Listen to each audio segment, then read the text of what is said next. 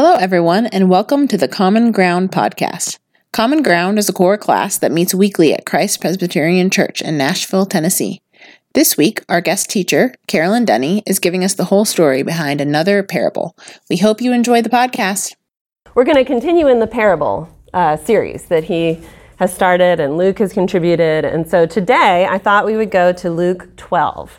So if you have a Bible, if you could open it, or if you use your phone, I use my phone actually, because then when I take notes, I can search them later. But if you don't have a Bible app on your phone, you can just Google it, and it'll come up on Bible Gateway or Bible Hub. So we're going to be looking at Luke 12. And we're going to basically walk through it in three parts. We're going to start with the context, what's going on in Luke 12. Then we're going to go to the event that triggers Jesus' three-point response.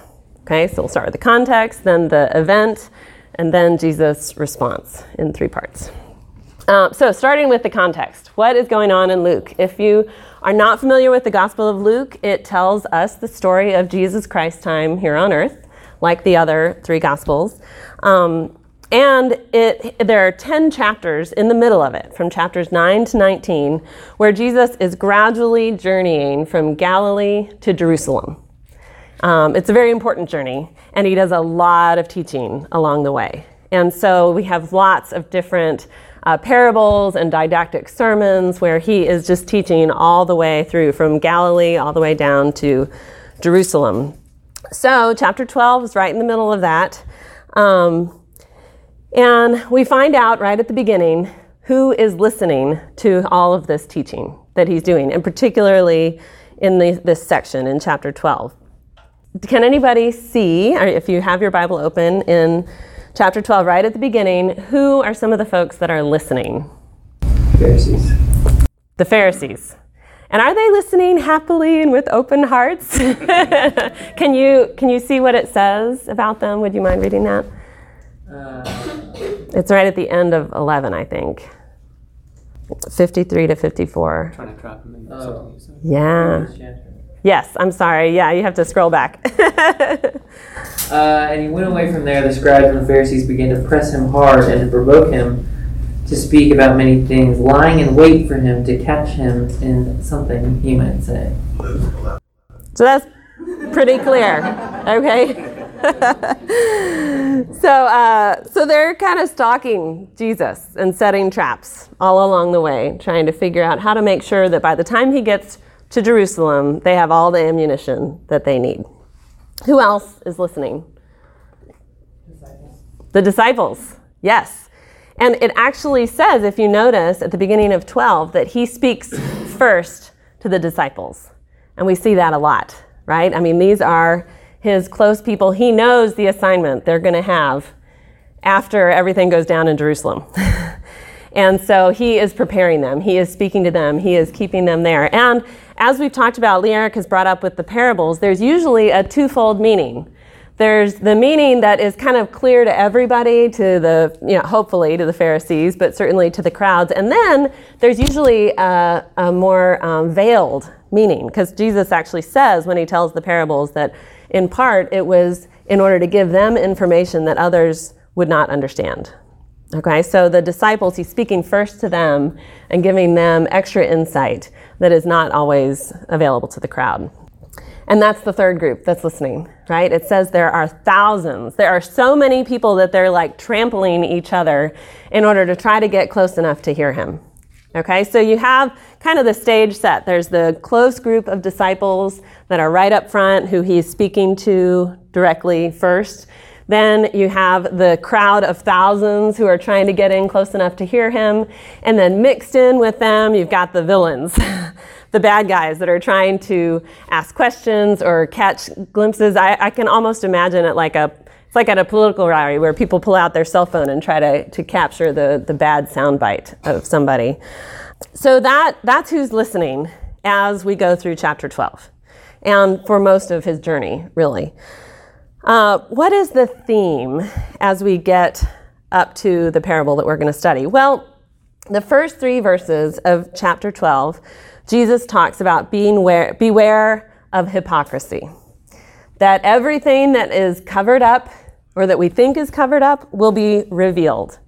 What is whispered in secret will be proclaimed in public. What's going on in private, whether it's in our hearts or in our homes, matters. That putting on a public face just for for other people is not getting away with stuff. It's not like we can just kind of get away with sin and avoid the consequences, right? That what actually is going on inside, in secret, matters. And part of that is because sin is always destructive, whether it is known by others or not. And part of that is because God sees everything. Which brings us to verses 4-7. God's is the only opinion that really matters. So the point of hypocrisy is to boost other people's opinion of us. And so we're caring about the wrong folks, right? We're putting up a front for other people when they're not the ones we should be worried about. We should be worried about what God thinks. So he says, don't fear the people who can only kill you. Fear God, who holds your eternal fate. And don't fear him because he's out to get you. He has numbered the hairs on your head. Fear him because he's the only one who really cares about you eternally and knows you intimately. So then verses 8-12, because of that, don't deny him or reject him or ignore him. Follow God in private and in public equally. The inside and the outside matters. And really, God is the one that we should be thinking about. So this is where our heads are at right now, because this is where their heads were at when someone speaks up from the crowd. In verse 13, someone in the crowd said to him, "Teacher, tell my brother to divide the inheritance with me." What do you notice about the person who speaks up and what they say? It's demanding. It is. I was tempted when I was first going through this. I actually wrote out the questioner.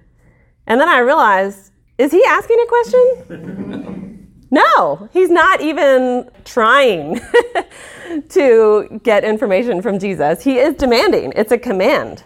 You tell my brother to do this. Yes, absolutely. It actually reminds me of if you have heard of the parable, I don't remember if we've covered in this here yet, but I know Scott has talked about the parable of the rich man and Lazarus.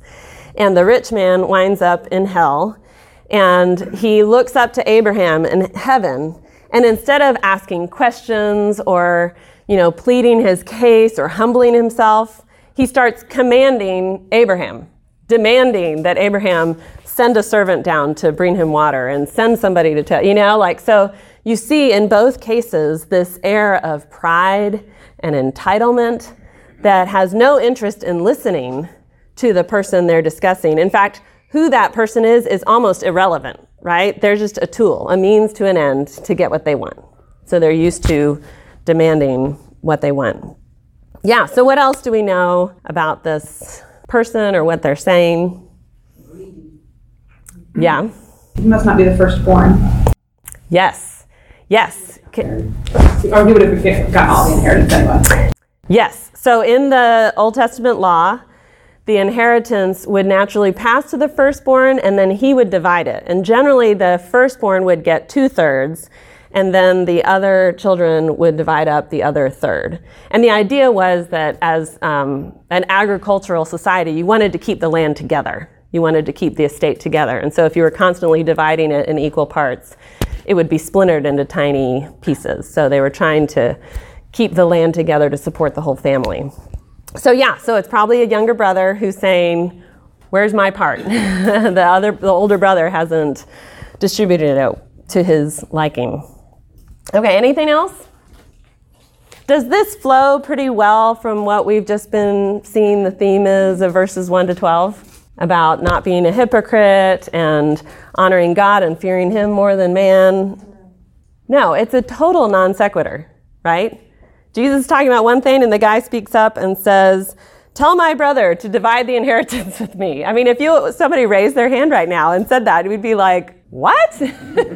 Have you not been listening? No, clearly he has not been listening. He is so focused and obsessed on what he wants and getting that that there's no room for listening to somebody else. Okay? He doesn't care what Jesus has been talking about. Is he doing this in like a private, discretionary kind of way, approaching somebody that's a wise teacher carefully? Who's there? Everybody, right? I mean, the entire village and probably multiple villages have shown up in order to hear Jesus speak. And this guy is airing their dirty laundry in front of all of them. So yeah, he's definitely not going about this in a scriptural way. Whether you go to Old Testament or New Testament, you don't start by making demands in public in front of everybody. And he's probably part of the crowd, from what we can tell. He speaks up from the crowd. He's not one of the disciples. It's possible he could be a Pharisee, we don't know, but most likely he's just a member of the crowd, of the people that have come out in order to see Jesus. So why do you think he asks Jesus at all? Why is he bothering to do this? Sounds like he's trying to trap him because the Jewish, like you were saying, the Jewish custom is to honor the father, to honor the family, and everything's kept in a way that the family wouldn't be disgraced. So to do this is very counterintuitive to the culture. So it sounds more like he's trying to catch, it sounds more like a trap. Yeah, absolutely. I think it definitely could Maybe be. he just senses Jesus' authority, like that drew such a crowd that even if he's not like following along with what Jesus said, like he senses there's some kind of authority with Jesus. Yeah, that's good.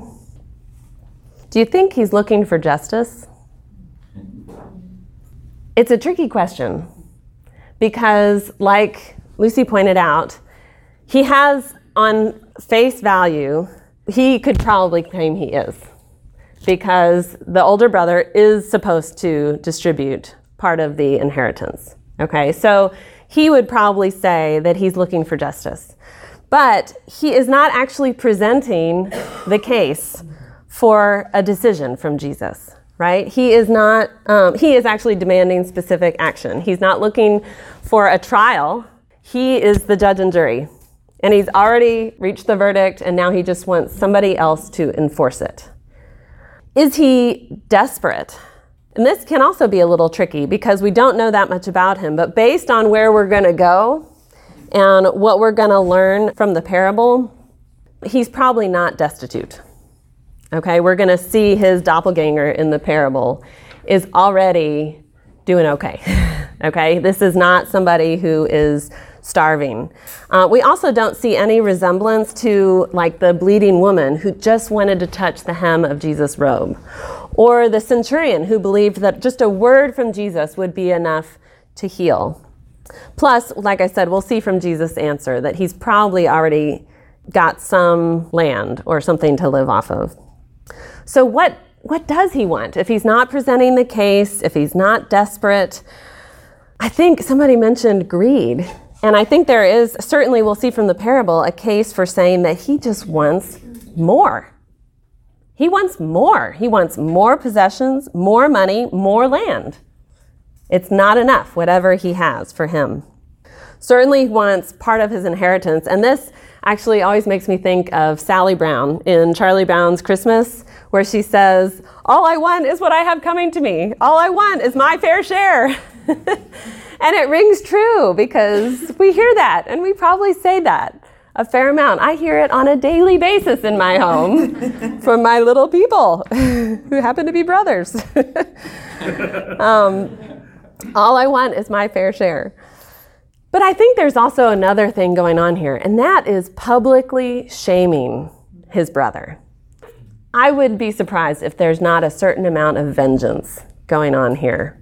The way he says it implies his brother is probably there, because he's saying, Jesus, I can imagine him pointing, tell my brother to give me part of my inheritance. So I think he wants to air this in front of everybody. And we'll get into the cost involved in that decision, but he is so obsessed and so focused on getting more, on getting his share, on his entitlement, and on his bitterness toward his brother for not giving it to him, that he is willing to put his brother under the bus. And along with it, his family, his relationships. Do you have something? Could he be trying to shame him into doing it? Certainly. Yeah. I agree. Okay, so let's go on to Jesus' 3-part answer. We've done the context, the event that triggers it. Yeah, William. Please. Just, like we're kind of attacking this guy, but it strikes me that I pray this way. Yeah. Absolutely. Yeah. Give me this. Make this person do this. I want, this to happen. I want this to succeed. I want, you pray like this. Absolutely. Yeah. And we'll get into that some more in a second, but I'm glad you brought it up here because it's true of both the real man and his fictional counterpart. This is the plan. God, now just implement it. I don't need your input. I don't need your wisdom. I just want you to do it. Okay, so let's look at verses 14 to 21. Actually, I think it would be best if somebody could read it. Is there anybody willing to read verses 14 to 21? That'd be great. Thanks, Karen. Friend, he said to him, who appointed me a judge or arbitrator over you. He then told them, watch out and be on guard against all greed, because one's life is not in the abundance of his possessions. Then he told them a parable. A rich man's land was very productive. He thought to himself, what should I do, since I don't have anywhere to store my crops? I will do this, he said. I'll tear down my barns and build bigger ones and store all my grain and my goods there. Then I'll say to myself, you have many goods stored up for many years. Take it easy, eat, drink, and enjoy yourself. But God said to him, you fool, this very night your life is demanded of you, and the things you have prepared, whose will they be? That's how it is with the one who stores up treasure for himself and is not rich toward God. Thank you. Okay, so that's the big picture of where we're going. Let's go back to verse 14, where Jesus' first answer is, who made me a judge over you? And I think that this is sort of twofold, as often he has, multiple things going on in what he says. First, why aren't you asking the judges or your own rabbi who are set up in your community to handle stuff just like this? Because they actually had that. Okay, there was enough structure in their community. The Old Testament set up avenues for them to present cases to judges. Sometimes it would be to their own rabbi in order to get help in handling family disputes. Okay, so first he's saying, why would you come to me? Like, I am not the proper avenue for you to explore this. Which implies, it makes us think that probably has been done, and he didn't like the answer. Okay, and there are lots of different possible explanations. We're not going to speculate, but there are lots of reasons why he might not have liked the result of going through the proper channels. But then there's this second aspect of, okay, so you are coming to me. Why would you come to me? And this is where I think the authority, we see that maybe he recognizes, not just that maybe public shaming will work, but it's like Jesus is saying, okay, if you believe that God has made me the judge, should you really be making demands of me? Like, if you sense some authority from God, why would you be telling me what to do? Like, shouldn't you be listening or asking questions? So there are lots of reasons why this command from this guy is inappropriate and foolish, as we'll see. But Jesus doesn't stop there. The second part of his answer is take care, be on your guard against covetousness in verse 15. And really, this guy's demand is the definition of covetousness. I want what my brother has. Okay, and he has just stated it outright. But it's interesting that Jesus says in two different ways a warning. Take care and be on your guard. Okay, he's not just saying you're covetous. He's like, watch out, watch out. Beware. Because there is danger here. There is danger in being covetous, and there is danger in thinking that life is all about your possessions. and what you have accumulated. And he knows that we as humans need that warning desperately, because this is our default: selfishness and materialism. I mean, we're not usually accidentally sacrificial and generous and content. Like, that's not something that we just, fell into. We have to work really hard to go against the sin nature. And so, if that is our natural bent, why do we have to fight it? What's the problem with being covetous or materialistic? Why is that so dangerous? I know this may sound obvious, but I actually want to hear, why do you think that's such a problem? Because you're not content with the status that the Lord has placed you in. Okay. Yeah. Not acknowledging God's sovereignty in your situation. But it's deceptive. Yes. Like in the wilderness, when people were taking more manna than they needed to, you're not depending on God's provision. Having more than you need makes you feel as though you don't need anything else. It reveals a very limited view of God and eternity. Yeah. Where you get all wrapped up in worldly, not meaning in a negative way, but life itself, and it's like a cloud cover that blocks out the real truth. Yeah. So. Yeah. Like she said, the deceptive quality. I like that picture of the more we're focused on that desire for our brother stuff, for material things, for control and security, the more that becomes a cloud cover blocking our view of the truth. Yeah, really. Already see the resentment and anger in the brother, which leads to bitterness and other sin, just because what he wants he can't have, and so he has all of these other things, which leads to yes. Sin doesn't reveal its full cost, right? It starts with one thing. Yeah. I'll always hesitate to speak, since, but I'd be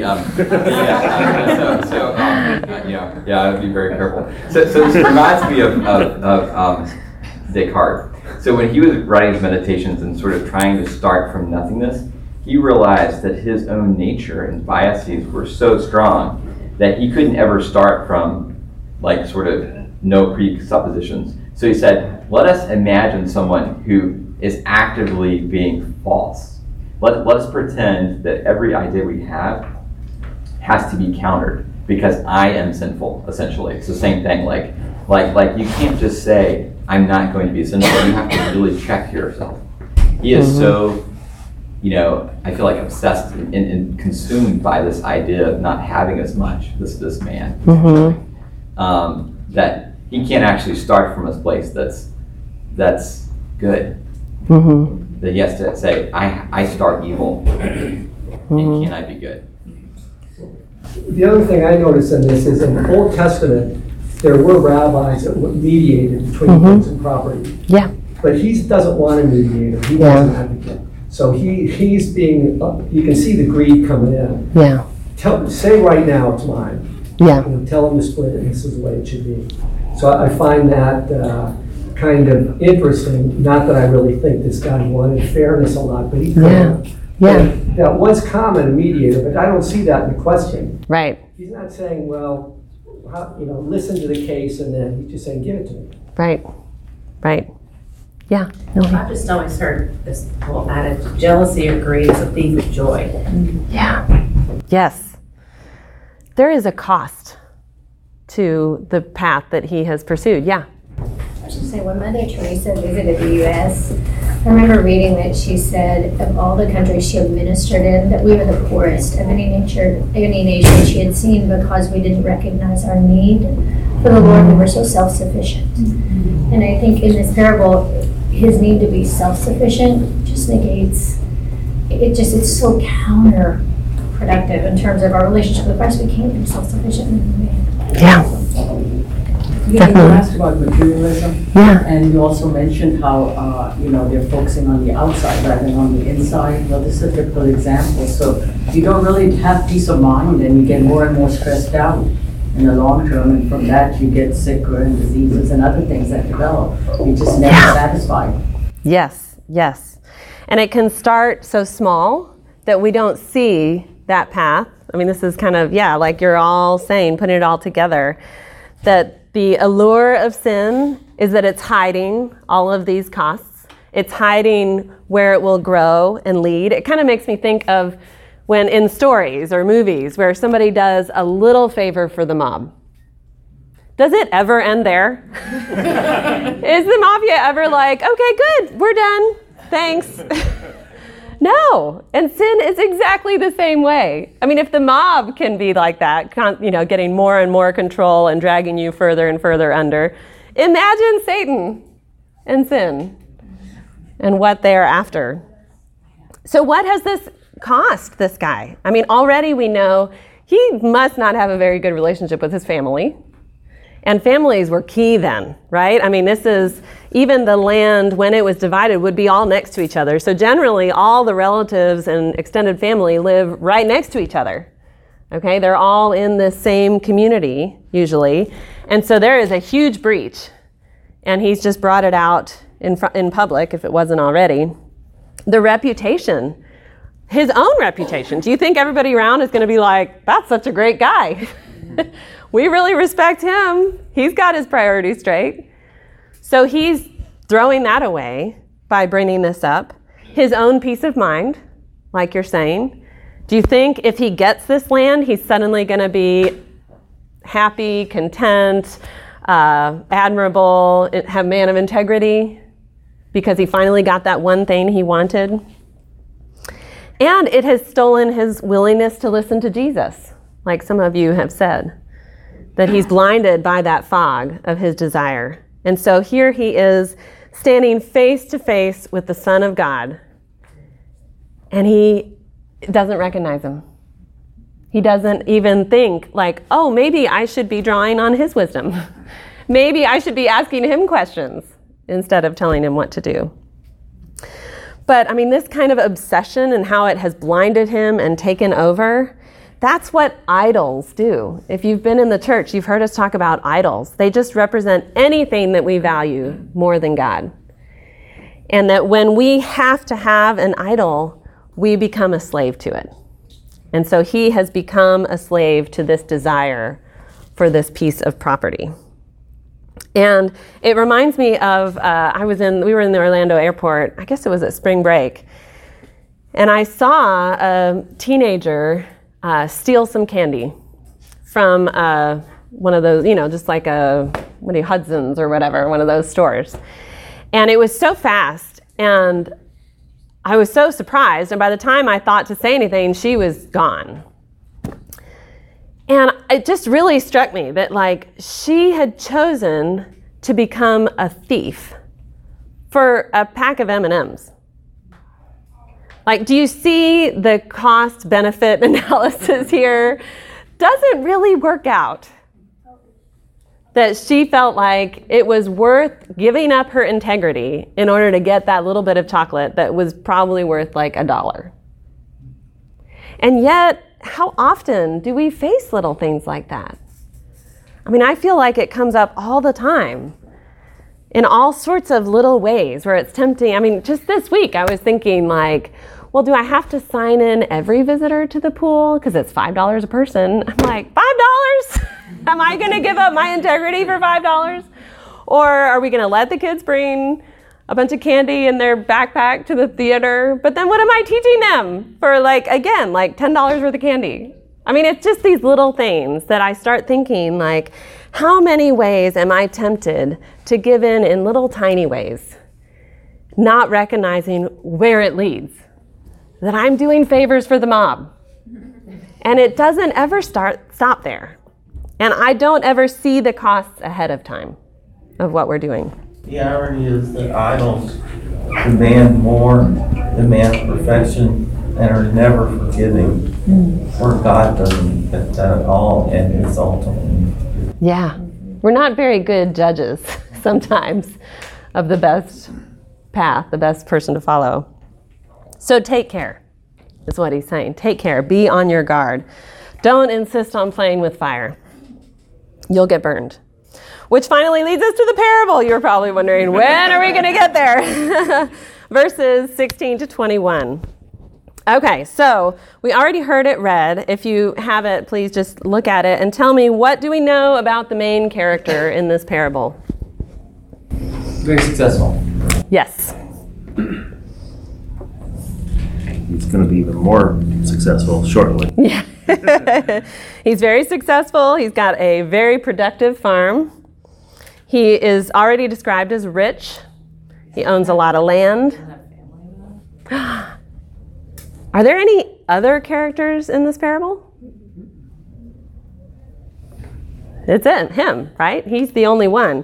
He tries to pretend there are others, right? Do you notice this? He starts talking to somebody. Who's he talking to? Himself. He's like, I'm going to say to my soul, as if there's somebody else in the room, but there's not. From a public point of view, he's being very responsible. He's being a good businessman. Yeah. We'll get there. Yes, that's a good point. 20% of the words that he speaks are a version of I or my. So that is his complete orientation. Verse 17, does he speak the truth to himself? Does he have nowhere to store his crops?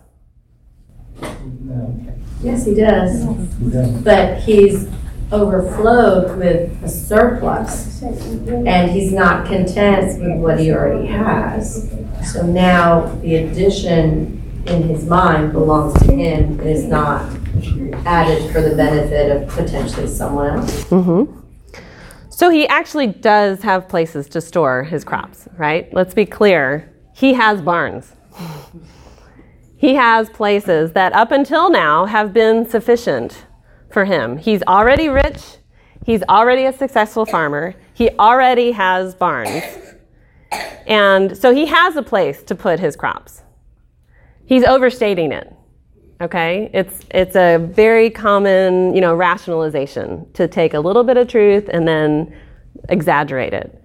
So he's saying, well, I don't have anywhere to store my crops, which is not true. What shall I do? How many options does he consider? Does he go through a nice little decision tree, consult a bunch of people, try to think of, maybe there are some other things I could be doing with this? It makes me think of, I've been rereading Good to Great. It's been probably 15 years since I had read it before. And it's a great book if you ever are interested, but one of the things that they talk about through a lot of research and analysis is that one of the hallmarks of leaders that have turned good companies into sustainably great companies is one, that they got their leadership team in place, and then they figured out what the company should do. That leaders of similar companies who never made the leap from good to great tended to first decide what the company should do, and second, bring in the team to do it. Okay, so they're doing the same things, but the order of operations is different. So the vision in the latter case, the lesser leaders, so to speak, they have already cast their vision. They've already decided what the solution is going to be, and they're bringing in people, and that decision, the solution they've come up with, is based solely on their own wisdom or insight or blindness or bias, whatever's going on inside them. But there's a huge difference, not just in the financial performance of the companies, but in the lives of all the employees and the stockholders who are depending on those companies. Okay, so the difference between these two different scenarios is, do we ask for advice before we make the decision? Or do we make a decision and then just look to confirm the decision we've already made? Because a lot of times we think we're asking advice, but we're doing the latter. We've already kind of decided what we want, and we're just looking around for people to confirm it. And we even can probably tell in who we're asking, who we're willing to get advice from, because we kind of know they're going to lean the way that we want to go. We see the latter in the demanding brother, who first spoke up, not asking Jesus for input, but for demanding a predetermined verdict. And we see that in this rich landowner, that he's just talking to himself. And neither is really looking for help in their decision making. Neither is questioning their own judgment. Both are running full speed ahead into a brick wall, as we'll see in the parable.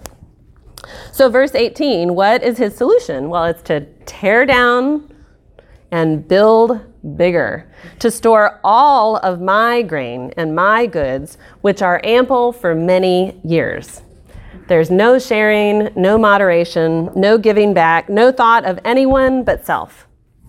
Okay, they are functional atheists because they are never considering God and what he would want them to do. So they might as well be hedonists. In fact, he says outright, then I can relax, eat, drink, and be merry. That's it. That's his purpose in life. What an anticlimax. That's all this is leading up to, being able to sit back and drink and eat? Really? Is that what we are working hard towards? Paul in 1 Corinthians 15:32 is talking about, he's making the case for the afterlife, that there is more to life than what we see when we die. It's not just death and that's the end, that we are resurrected afterwards, that there is more after that. And so he says, if the dead are not raised, if there's no afterlife, let us eat and drink, for tomorrow we die. So Paul is in part arguing for the afterlife, but he says if there isn't one, then the hedonists might as well be right. If death is the end, then we should just be happy and have fun. But it doesn't work. I mean, you see it all over the news, probably in people around you, that pursuing self and pleasure and fun and relaxation and food and drink and happiness is a mirage. It doesn't work. That the more we pursue those things as the goal, the more we self-destruct as humans. Look at any number of wealthy, healthy, successful people who have died of drugs or suicide or you name it. It doesn't work because Paul said, if the resurrection is false, then you might as well party away the days. But the resurrection is not false. We do have eternal souls. We are made for more than immediate gratification. And we know it. Somewhere deep down, God has written eternity on our hearts. And we cannot run far enough to silence the voice inside us that tells us that we were made for him and for each other. That we were not made for self. As Jesus said, life does not consist in the abundance of possessions.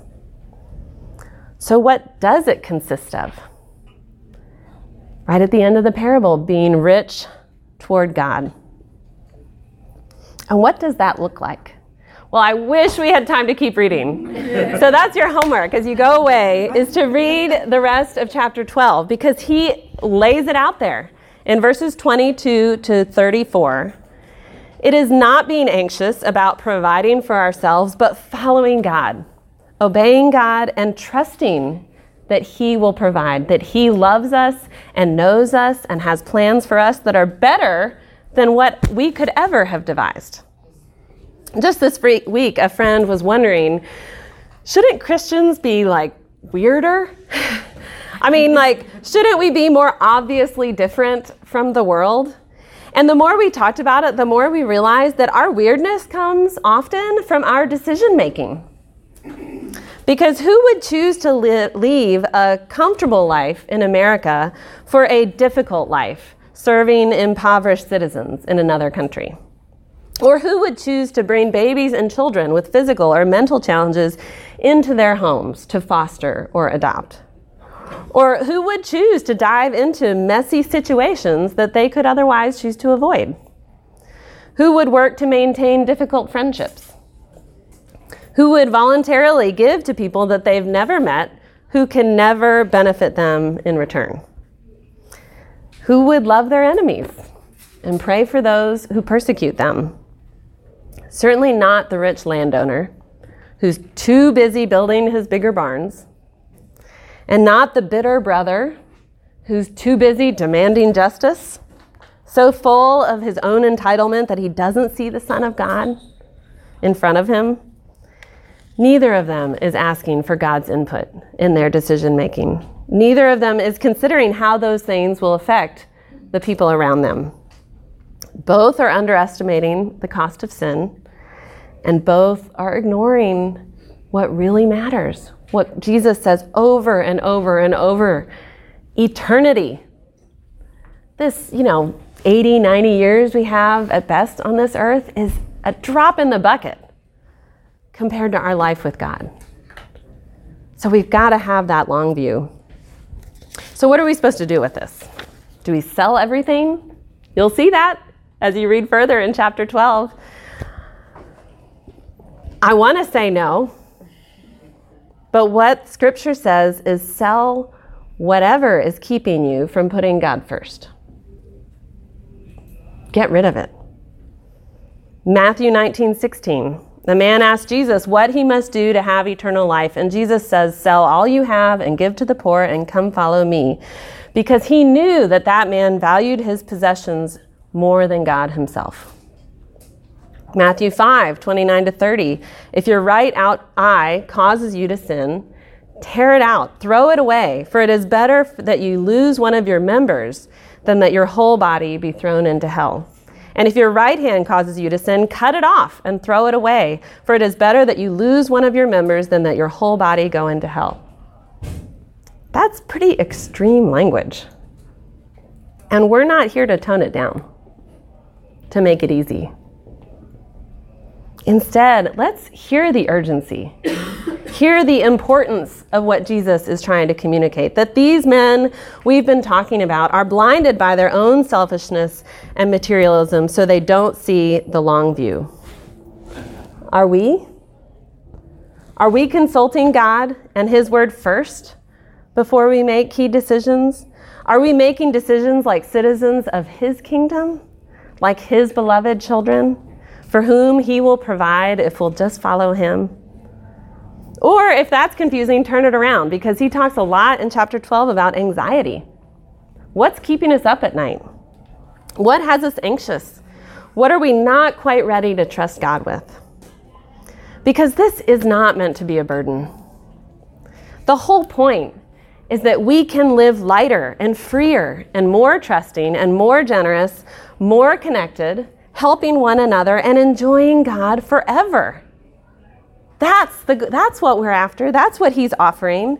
Not being weighed down by our stuff and our bitterness, not trying to control our futures, which we ultimately know we can't control, right? No matter how big our barns are. But we're citizens of Christ's kingdom, for whom the best is always yet to come. So we can act like it. We can make decisions like it. We can enjoy that and not be like these men who've forgotten it. Okay, let's pray. I know we're running a little late. Sorry about that. Thank you all so much for listening, and we hope you tune in next week. If you have any questions, please feel free to leave a comment for us. If you enjoyed the podcast, please leave us a review and subscribe. Have a great week.